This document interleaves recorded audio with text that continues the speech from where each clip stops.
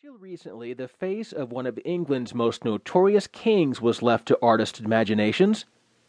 Known for his twisted spine and villainous ways, King Richard III probably had brown hair and dark eyes, or maybe light hair and blue eyes. Portraits painted after his death varied. But now, DNA has given scientists a better picture. In 2012, more than 500 years after Richard was cut down in battle, archaeologists dug up the monarch's yellowed skeleton under a parking lot in England. Analyses of dozens of genetic clues from the DNA in his ancient bones finally offered solid details about Richard's appearance, Kaiser and colleagues reported last year in Nature Communications. Quite certainly he had blue eyes, Kaiser said, and it's very likely that he was blond as a kid and either had blonde or light brown as an adult. Kaiser and colleagues knew what to look for because they and other scientists have tracked down genes controlling hair and eye color. The researchers first had to scan the genetic instruction books for thousands of people. Each person's instruction book, or genome, holds 3 billion chemical base pairs, DNA letters, that spell out the plans for everything from sex to skin color. Most of those letters don't vary much from person to person, but scientists can use slight changes in the text, one-letter differences called single nucleotide polymorphisms to predict certain physical features. Kaiser's team can, for example, deduce a person's eye color by looking at just 6 letters spread out over 6 genes. To figure out hair color, for example, the researchers focus on 22 letters. For blue or brown eyes, the team's predictions are more than 90% accurate. Hair color is almost as good, with accuracies ranging from about 80 to more than 90%, pointing out a redhead is the easiest. The team has used its system called H-Iris-Plex on DNA from King Richard's bones.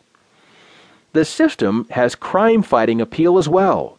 It can pick out a person's hair and eye color from blood, semen, and saliva, even when DNA in the samples has broken down, the researchers reported last year in Forensic Science International Genetics. That's a big deal, because forensic DNA can get shabby. If samples sit around too long at crime scenes, DNA can fall to pieces, becoming hard to analyze. With hair and eye color in hand, Kaiser's team has now added skin color to its system, the team reported in September at the International Society for Forensic Genetics meeting in Krakow, Poland. Preliminary results suggest that the skin color test is about as accurate as the tests for eye and hair color. Clues about coloring are a good start for estimating appearance, but prediction tools are still rough around the edges. Eye colors other than blue and brown are difficult to predict, and DNA can't distinguish between blonde adults and brunette adults who were blonde as children, for example.